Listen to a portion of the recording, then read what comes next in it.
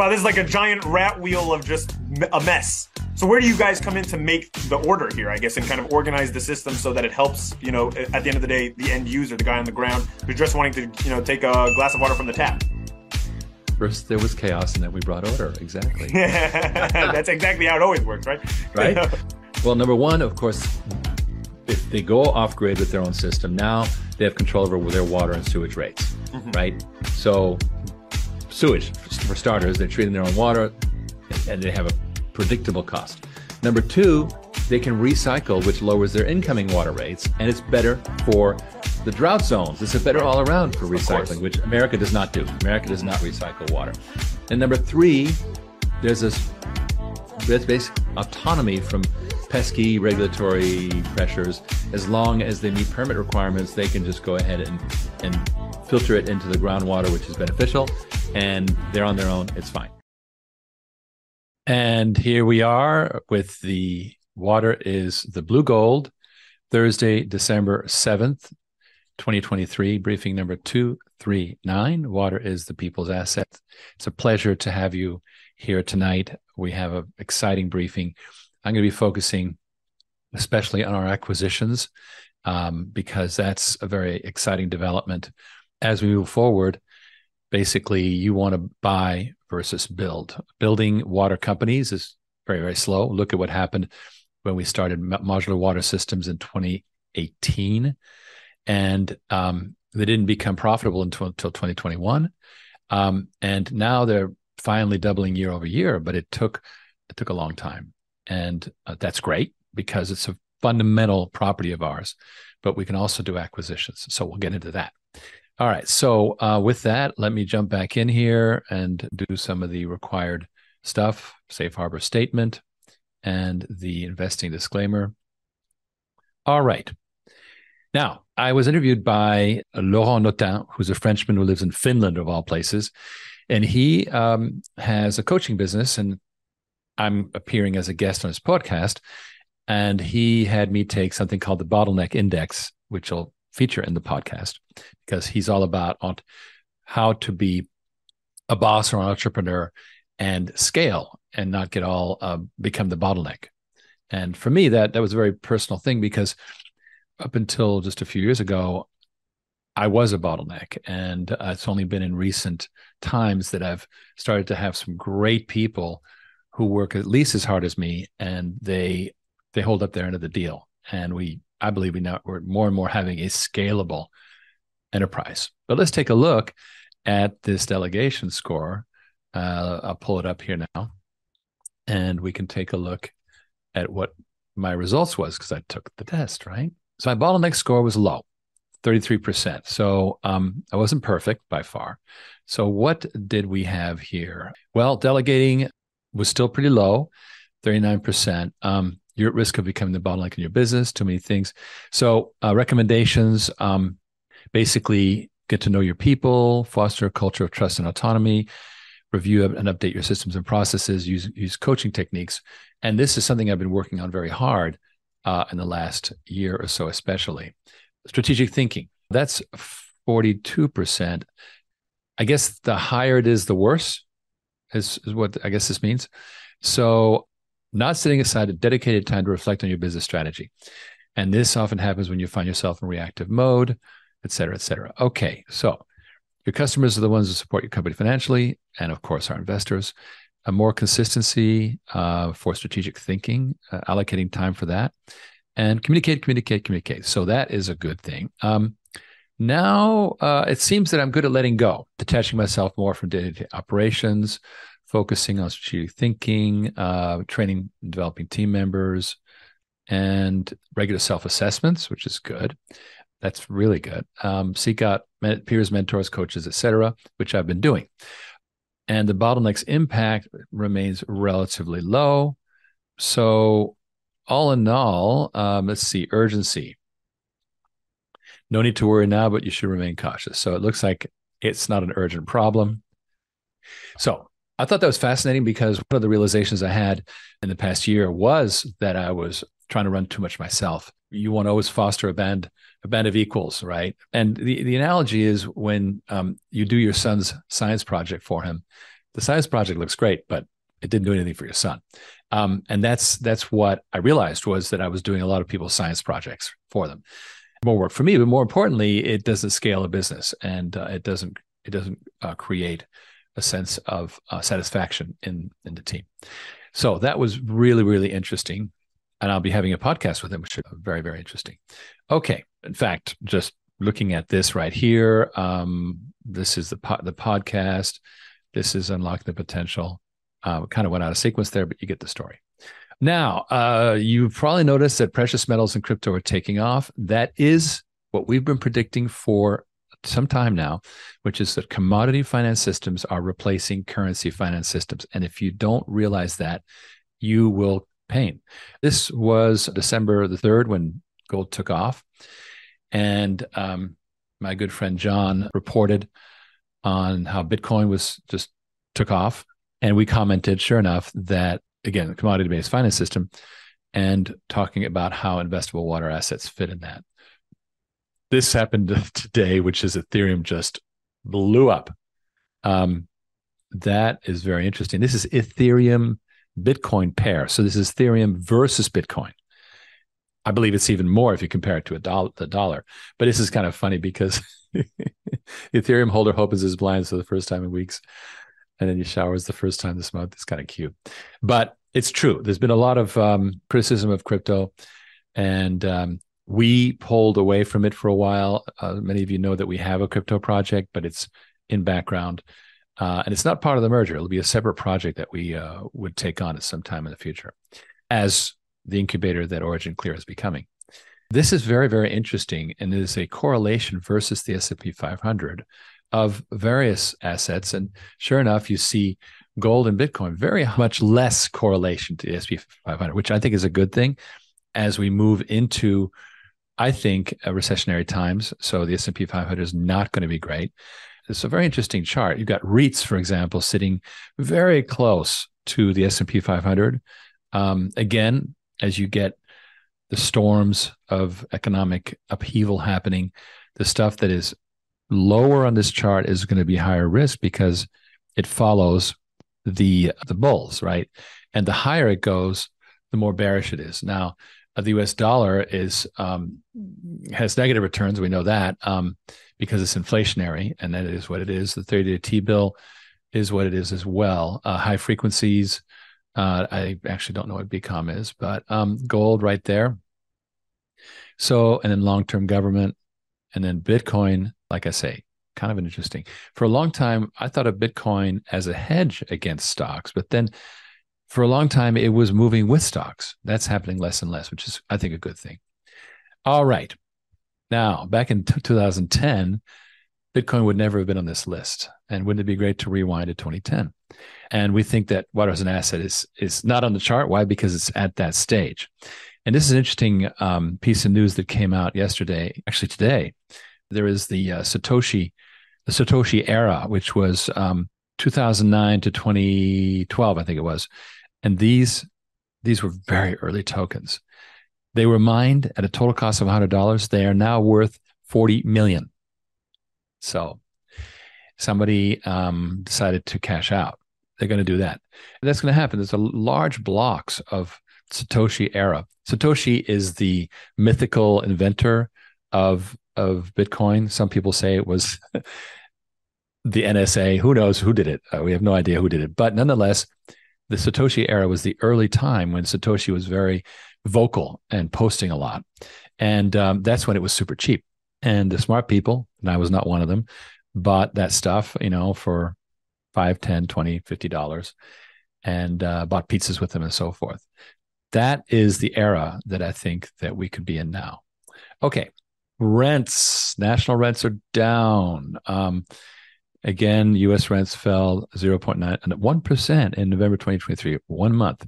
So we had, it's an interesting chart because there is seasonality, as you can see, the latter part of 2018, 2019, et cetera, kind of have the later part of the year from September onward is the rents go down.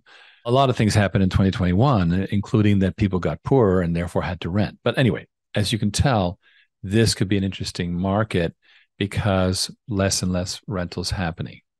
Ken just observed that in these mature markets, there are factors beyond control, rate hikes, et cetera, building materials. Water is stable. Ken is saying it's immune to that. But more importantly, is the early entry, right? We are very early in water.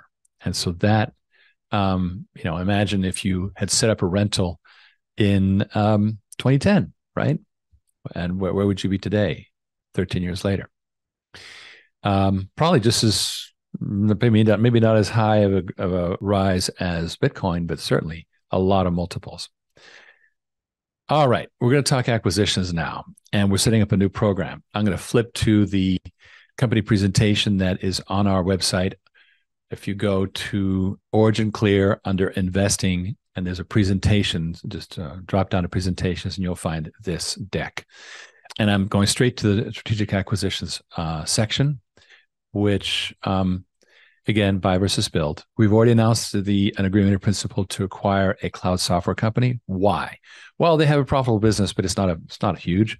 But more importantly, it is a team that we want that is going to build our digital network.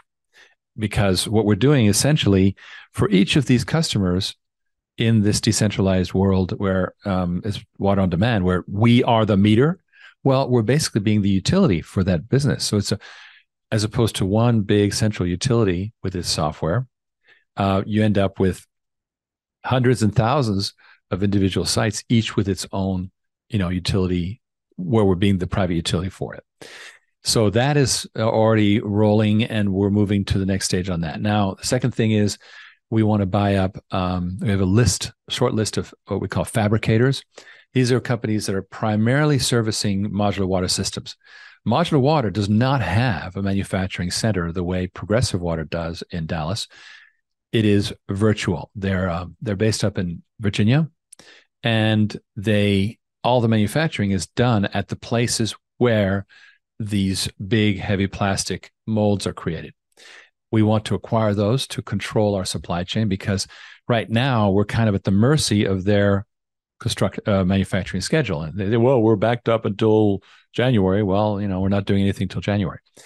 And thirdly, water on demand does not have, most of its corporate staffing is actually virtual because it's being provided by Origin Clear.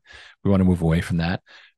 Also, we want to have more engineers. Well, the best way to do that is to acquire engineering firms and water service companies and get revenues, of course, but also staff, executives, engineers, production managers, project managers, etc. Okay, so what does this look like? We've made some assumptions as to essentially the net profits of the targets and the multiple. In other words, if somebody is doing $1 million in operating profits, then the price would be $1.5 million. Strangely enough, that seems low, but it's actually pretty standard for water. The acquisition expense, we've learned that there's a lot of expense, legal, audit, the bankers, all that stuff. We just kind of allocate $500,000 per acquisition for that. We plan to come up with a quarter of it in cash, 3/4 of it in stock. And the plan is this is for water on demand, right? This is the water on demand. Origin Clear is currently, as it says in the bottom here, we're the Clean Water Innovation Hub. We're not going to be acquiring so much as water on demand is going to be acquiring. That's our plan anyway. And then we forecast the growth of these units, 15% per year, plus an additional 5% from being synergy. Like I'm buying my filters from another company that's inside the network. Well, that's a gain for everybody. All right. So what does that look like? Well, we've divided up in phases.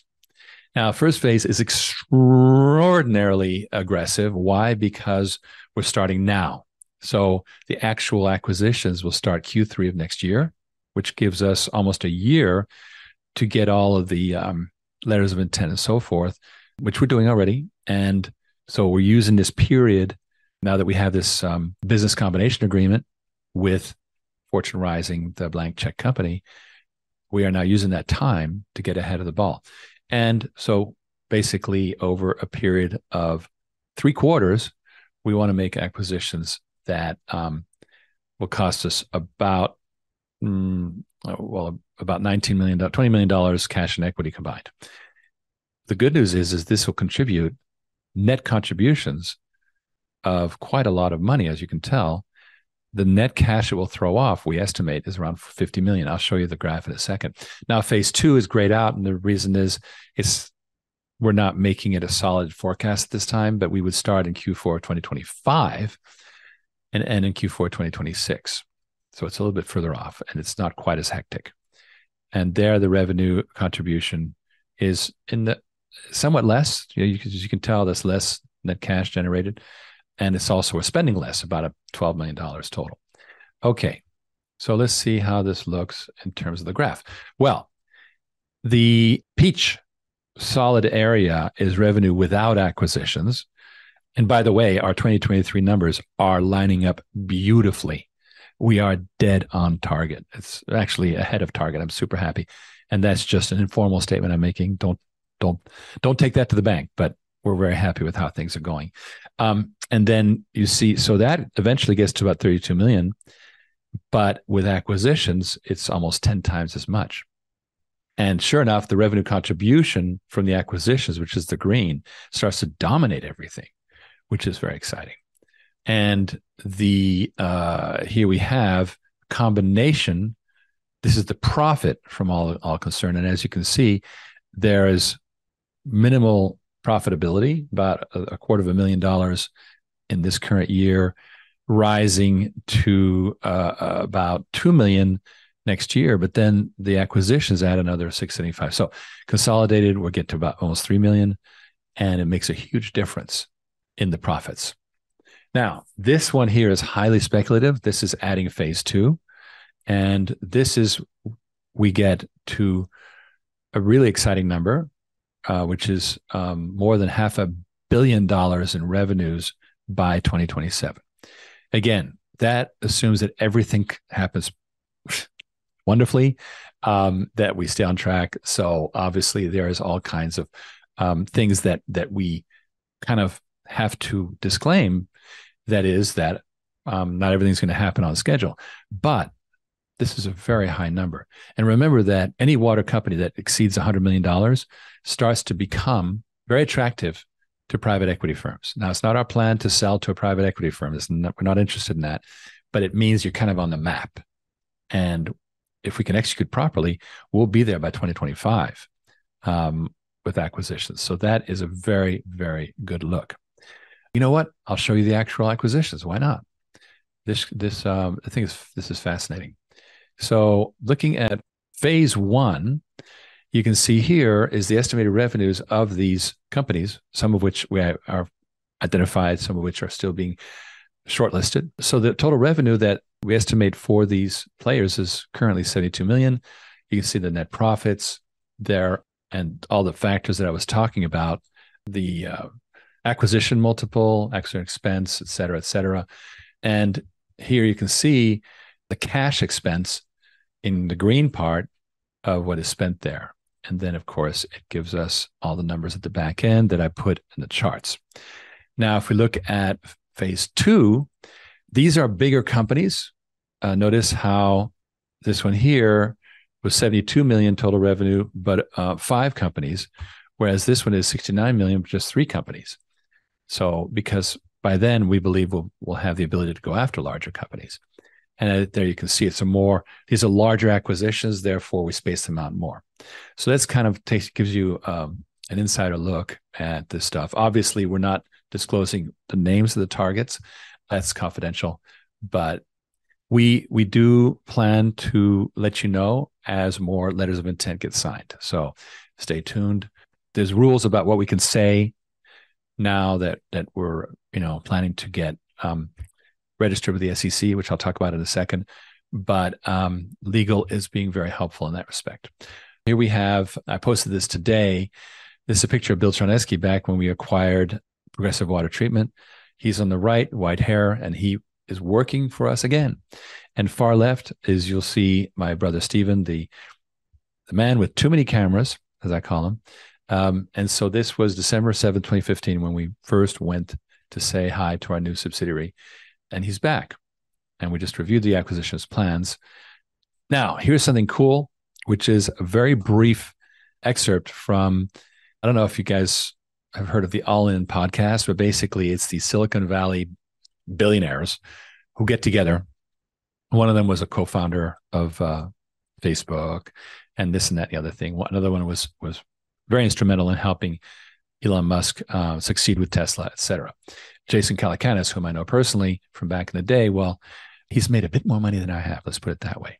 Well, let's take a look then at this brief quote from what Tucker was saying. So just to set the stage here, he is talking about how there's a need to get back to basics in this country, and things have gotten a little bit outlandish in terms of politics, become very, he says, in a sense, taken hostage by special interests. So here's what he says, and some of it relates exactly to us. So here we go. My friend was saying, because he's really smart, he's like, yeah, but the good news is this can't last because it's just too stupid. And at some point very soon, the country's going to revert to the place that all countries begin, which is in a conversation about things that matter, like who comprises the population? Do we have enough water? Where are we on energy exactly? How are we going to manage these complex relationships with other countries? Like the things that, the stuff of government, the stuff of resources. Well, of course, resources, but like just the basic questions that should dominate the consciousness of any country and should dominate our public conversation. So I'm not going to continue it. You go on YouTube to the All In podcast.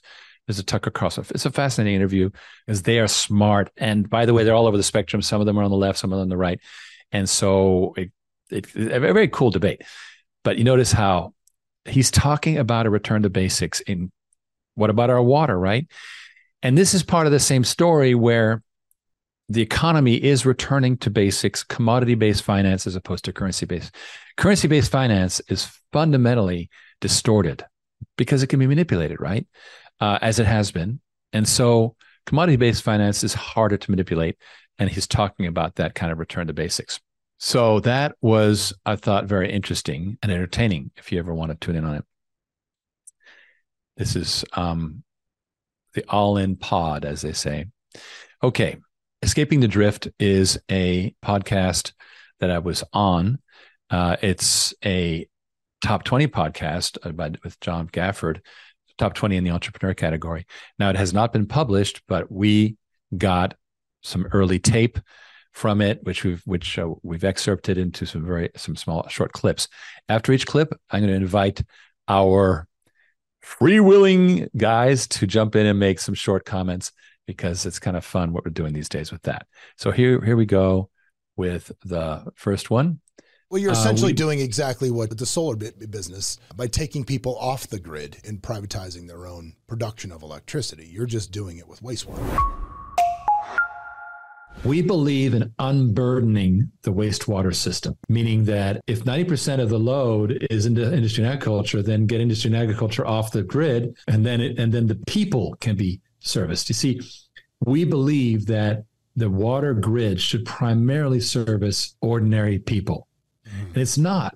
Right now, there's a lot of people are defaulting on their water bills. Those water bills are too high because of industry and agriculture being on it. Now, it's not industry and agriculture's fault. It's what they've been given. But when we give them an alternative, they love it. Why? When we say, hey, listen, we can give you your own water treatment system. What are the benefits? Number one, you'll be on a contract that guarantees the water treatment will be a certain cost, and it won't explode like it has been with the municipality. Number two, you'll be able to recycle, which will give you at least 50% more water for your money, sometimes more, but that's a conservative estimate.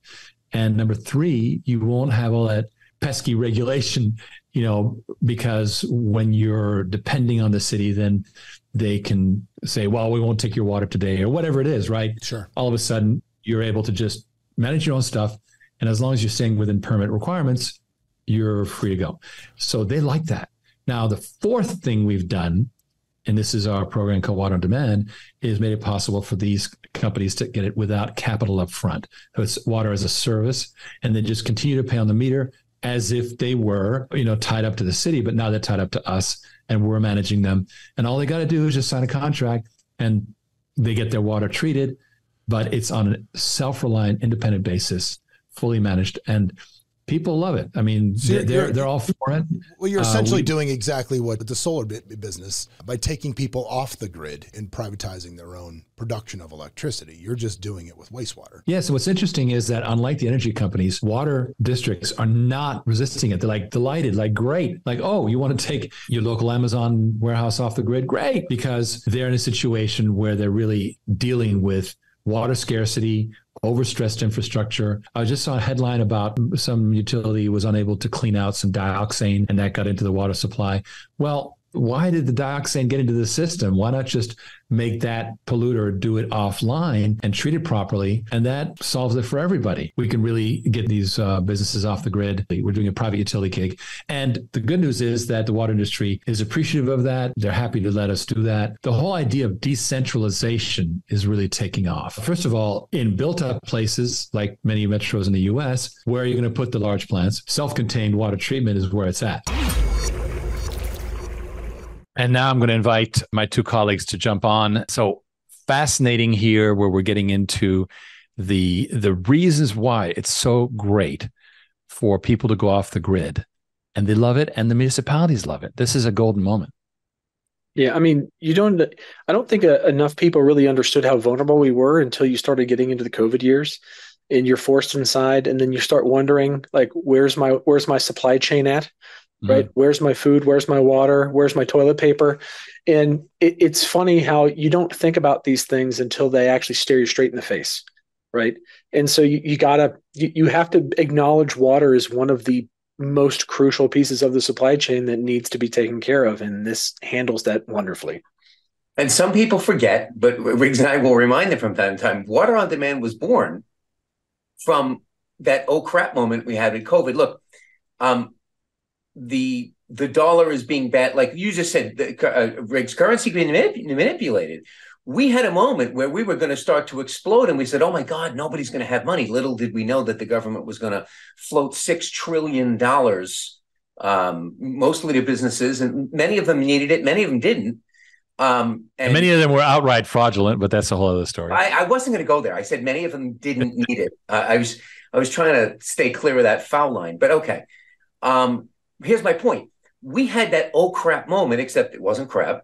And we were like, what are we going to do? So this was water on demand was born out of what was perceived as a dire situation to pivot and change everything in order to survive what we thought was perhaps not survivable. Okay, in retrospect, the market was flooded with dollars, but in the same time, commoditizing, going to a commodity-based monetary system, commoditizing water. First of all, you're democratizing water, you're decentralizing water, and then you're commoditizing water. Again, what's the gentleman on the Drift podcast? He said, just like energy. Yes, energy pivots or indexes very well against inflation, right? Because as dollars get weaker, your bill goes higher, it buys the same amount. So does it with water, in almost with as much alacrity as does energy, or perhaps just as much. So, well, and the John Gafford making the point that, hey, just the same way that people go off the grid for energy and now they control their costs of solar,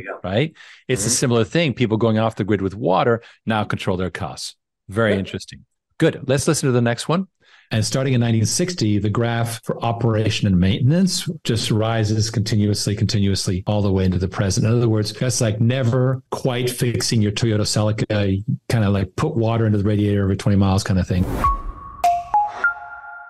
Tell us, let's talk a little bit about the history of water as far as, you know, and people, when we talk about water, what we're talking about is when you turn that tap on and you can fill a glass up and drink it, or you can take a shower. Talk to us about a little about the history of water, where we started, where we got to here. Right. Well, as you know, late 19th century and the first part of the 20th century, right up to 1950, saw a tremendous amount of public works, right? We saw the Hoover Dam being built back east, this massive Delaware reservoir system that New York benefited. New York, for the longest time, had, New York bagels were the best bagels because of the water, right? So pizza too. These were big projects, and they were very lavish. And in fact, the Hoover Dam, literally, they would lose people all the time. Like people would fall into the concrete cofferdams and then disappear. It was a time when you could get a lot of that stuff done very easily. But post-war, things changed. And especially, we saw less and less allocation for infrastructure. And starting in 1960, the graph for operation and maintenance just rises continuously all the way into the present. In other words, that's like never quite fixing your Toyota Celica, kind of like put water into the radiator every 20 miles kind of thing. So costs for just keeping things going have continued to rise, but there's been way underfunding on critical infrastructure. And as you know, industry has only grown, population has only grown. And now we're looking at things like reshoring, where deglobalization is going to bring manufacturing back, all kinds of pressures. And not to mention the most important one these days is migration from city centers to exurbia, to rural areas that may not be able to cover the load. I'm assuming that that's what causes things like the Flint, Michigan problem with the lead pipes and those sorts of things. I mean, they outlawed lead paint in the 60s. Now we're still drinking water that's flowing through it. Is that part of this problem? 100%. Well, here's the issue that it was actually a mistake. It was a stupid mistake made where somebody tried to save $500 on anti-corrosion chemicals, and that's it. The lead just went into everything. The water heaters, it's ruined the entire downstream distribution into the homes, which is what's made such a... Okay, so I just, you glance at things, and if they don't, it's like anybody else, if it doesn't affect you directly, you tend to glance. You don't necessarily dig too much. And I always thought it was a problem with the infrastructure of the pipes. That was just an additive that went accidentally through a water treatment facility and caused that? No, to be clear, they were lead pipes, but there's technology to keep the lead from leaching into the water. Got it. And that chemical literally costs like $500 a day, nothing much. But because Flint was in receivership, they were in bankruptcy, they were cutting costs all along. So here we have the really interesting story about how total underfunding of water infrastructure. And I do not to this day understand why. It's like, why are we running $100 billion behind every year on our most fundamental asset? And it's not going to be fixed. It's not going to be fixed. How absurd if you had a friend, and we've all had that friend that maybe in high school or college, the guy who literally could drive a couple of miles and then would have to stop and put water or oil in his car. No, we all, like the 20-year-old, what you said Celica, I was going to say your 20-year-old Toyota Corolla, right? For me, it was a 69 Nova with a straight 6, okay? But how absurd would you assume your friend to just buy a new car, right? But when the guy had to put $2 in the tank, right? I'll take $2 regular, please. That's America.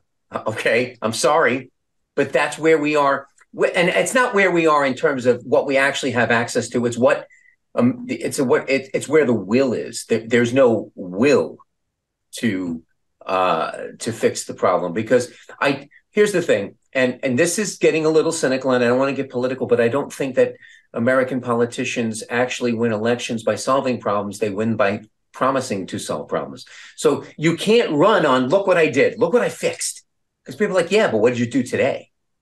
Right. Well, and it's terribly cynical, but water infrastructure takes decades. Right. People are never get credit for it. Right. Well, yeah, they're not in office long enough. Right. Exactly. So we end up having to do the next best thing, which is, okay, we're just going to go ahead and decentralize it and make 1,000 points of light in G.W. Bush's George H.W. Bush's long ago cynical term, but it works. My lips. Well, I mean, to be super cynical, I think that it's just that we're such a well-off country, and we have so many things going right for us, and we're so used to having amenities and water that we just don't even think about them being wrong. Right? What do you mean there's something wrong with my water? I get it from the top every day and I'm healthy. That you just don't think about it. And it's going to be, the canary in the coal mine that no one's hearing. It's screaming in your ear, but no one's listening because it's fine. Everything's fine. The mine shaft is still hanging in there. We're good. So we have to, I don't want to say we collectively, it's just, this is one of those things that unfortunately is going to come about of a necessity once things start failing, if we can't get enough ahead of it. It's going to be great for us to come in and swoop in and save the day, but I really wish it didn't have to come to that. But that's what happens when there's too much centralization and not enough attention. Centralization is defined by vulnerability. Okay. Those of us old enough, born in the 50s, 60s, and 70s, don't remember TV commercials addressing all kinds of chronic autoimmune and inflammatory conditions that are commonplace today. Now, is it what we're eating? Is it we don't know, but we do know that the environment has suffered and human health has suffered.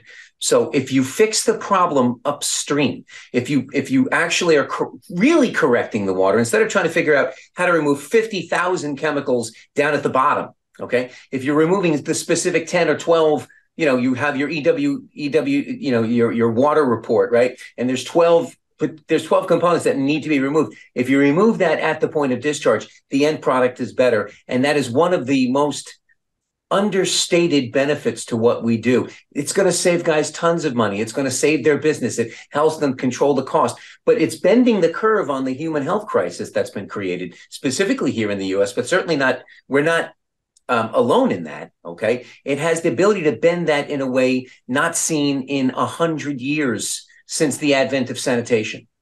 Amen. All right. Let's do the third clip. It's been like this explosion, New York, boom, Chicago, boom, and so you have this like a problem of people moving to places where it's not easy to control. I've spent a lot of time talking to the water district here, the folks that run things here and how things work. And luckily for us, Las Vegas is one of the most water conscious cities on earth. 95% of everything that comes out of the faucet goes back and gets recirculated. The only thing we lose here is irrigation through landscaping. It says that's the loss of what we're losing. And they've really tightened the belt through that in Vegas with the size of pools that can be built on new things. They've made if you have grass, they cut it back. We've lost any public green space that is not actively used as surface area for a park is going. I mean, they've been ripping it up all over town forever. They've also been utilizing new technologies. F1 is coming here in the end of November, and that is just a massive event. And they said every day they'll need 40,000 gallons to wash the track down. And sure.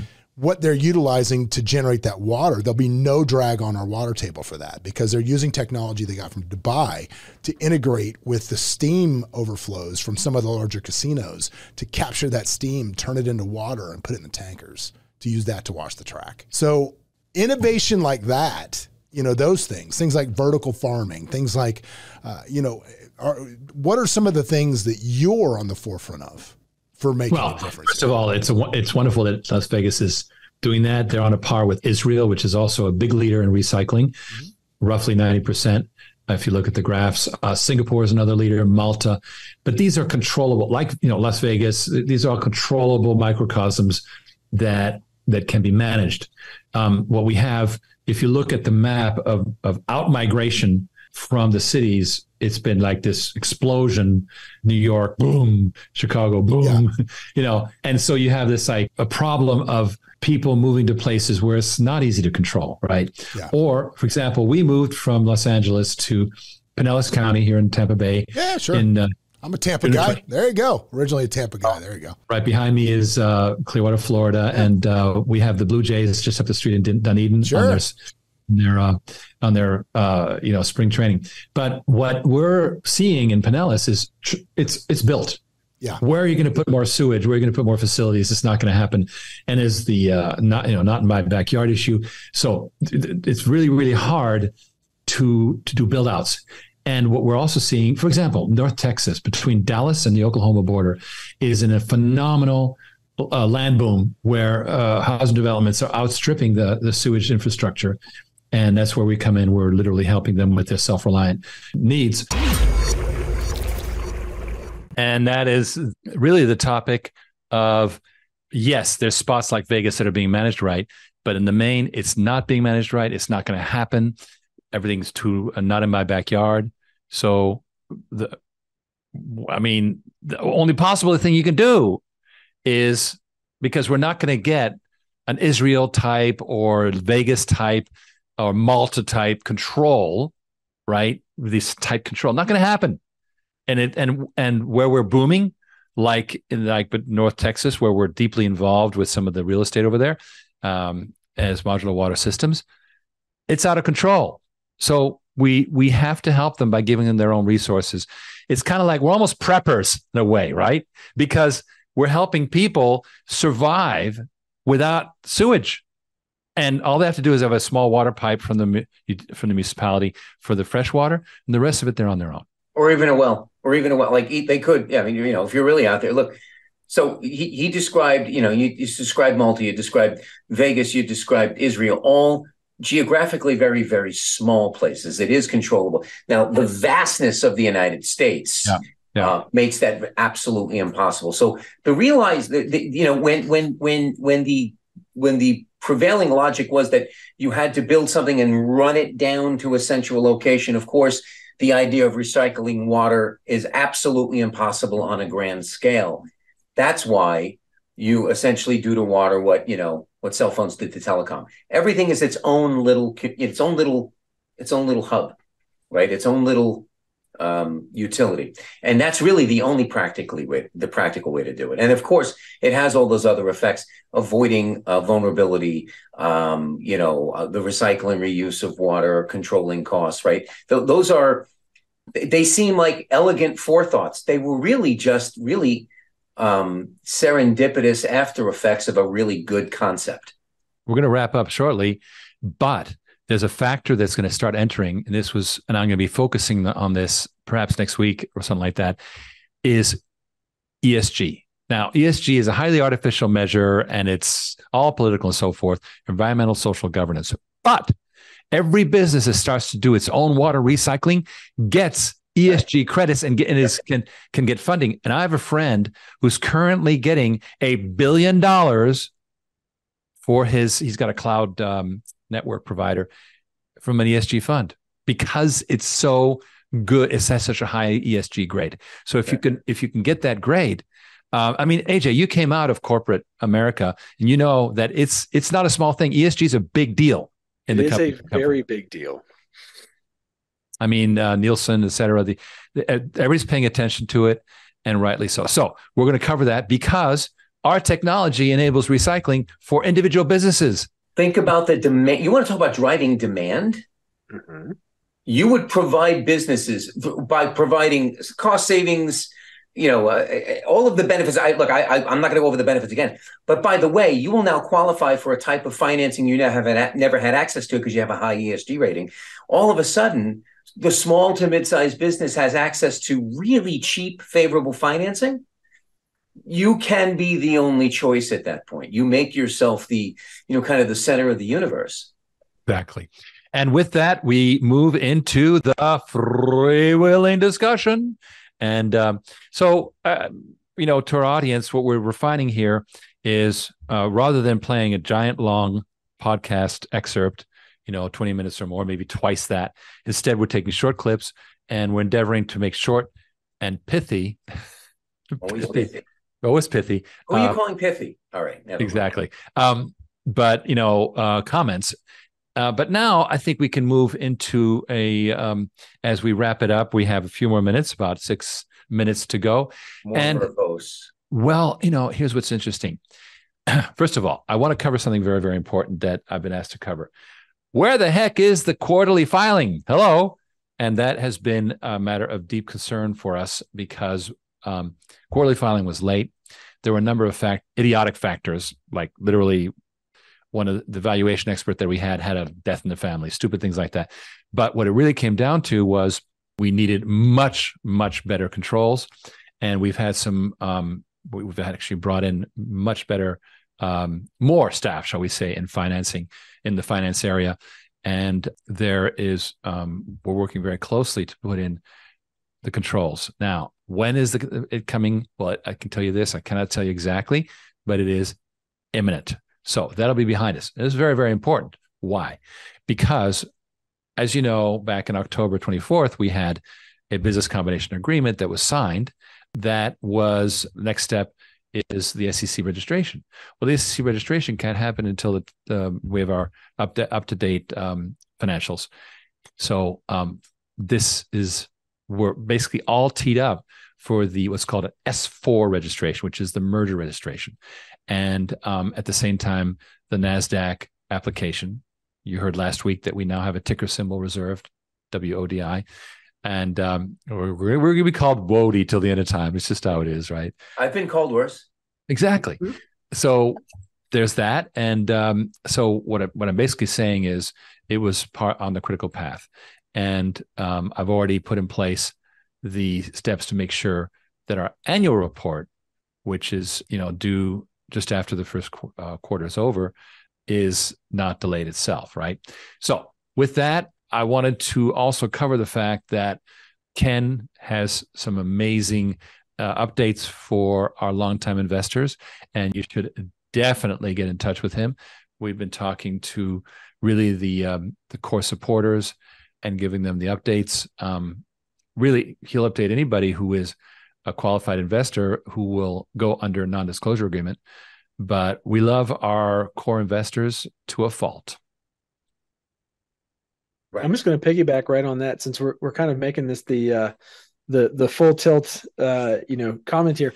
So we redid the end of Zoom, or the end of webinar survey. So at the end of the show today, there's going to be a new survey, and it will give you the opportunity to request information from us. You can go ahead. It is shorter. It is more to the point. It's easier to fill out. It gives us better information. It's pithy, and it will automatically integrate with our systems, so that all you got to do is submit that off, and we'll get right in touch with you. So please do that. It's a massive help. And yes, you definitely want to talk and hear about all the things we got going on. Well, here's the guy who sits next door to me, so he knows. I do know. Through the thin wall. Yeah. Okay. Ron Williams says, how do we get the right people to make water a priority? Well, we don't. Because how many times have I been told, you got to go lobby in Sacramento, whatever it was. Right. No. First of all, we don't have the billions. Secondly, it takes too long. We just go around.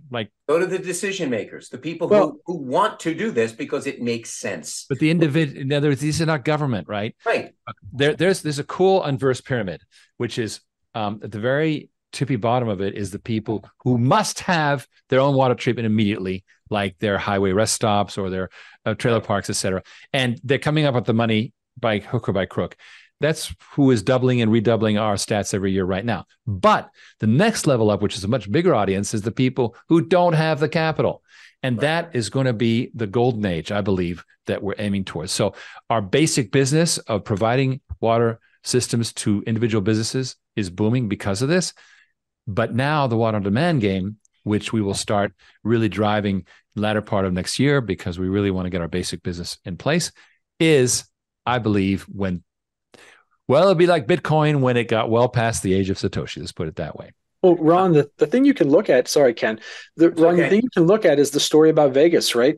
Like, think about how much necessity you have to try and recapture steam so that you can come up with water to clean a track, right? Like we talk about Vegas, yeah, it's a small microcosm, but it's also a desert. There is no water there. They have to come up with every way they can to conserve and reuse. Right. And so again, like we mentioned in other segments, necessity is the mother of invention, right? These places absolutely need this. And as Riggs pointed out, the people that are of the most dire need are the ones that are going to be pushing this forward. And I think that as infrastructure continues to get aged and need more repairs and those things, it's going to necessitate that we be there. And I think the nice thing is that we're coming in at such a time that by the time we ramp up and we start to be able to more readily deliver these systems to people in that next bracket of category that don't have the capital, we'll be there. And, right? and we'll be the brand. Prime for it. But we'll be the brand by then. Okay. So, right. It's kind of like you become the brand associated with the thing. The thing isn't the brand, but you call it the brand. Q-tip, for instance, right? We're going to do water on demand. Exactly. Right. I'm going to Uber. I'm going to take an Uber. Exactly. I'm not going to take a taxi. I'm not going to take a Lyft. I'm going to take an Uber. So by then we'll be so well positioned. We'll be the brand associated with it. Now, I spoke with a real estate developer today, a Long Island kid, just like me, right? He's from Oceanside. I was from Long Beach. We were like, hey, oh, yeah. So, but what we did have a conversation about is he became completely enthralled with the property development aspect. I talk about the 50 acres. And I said, look, you've been in finance forever. Here's the bottom line. If you did, he goes, I did mortgages. I said, if you could go back as a mortgage guy, if I called you up and said, listen, now if the bank called you and said, now you can close everybody with a 500 credit score, how many loans would you get? He said, all of them.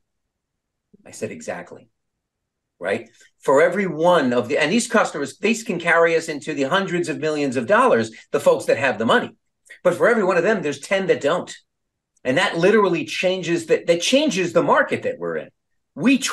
This action, this innovation, which was born originally from what was a perceived threat, which is what most change comes from threat or survival, right? But now it literally can transform the industry in which we operate. Yes, and I'm posting some commentary here because I just want this way we can do it efficiently in the last waning seconds of the show.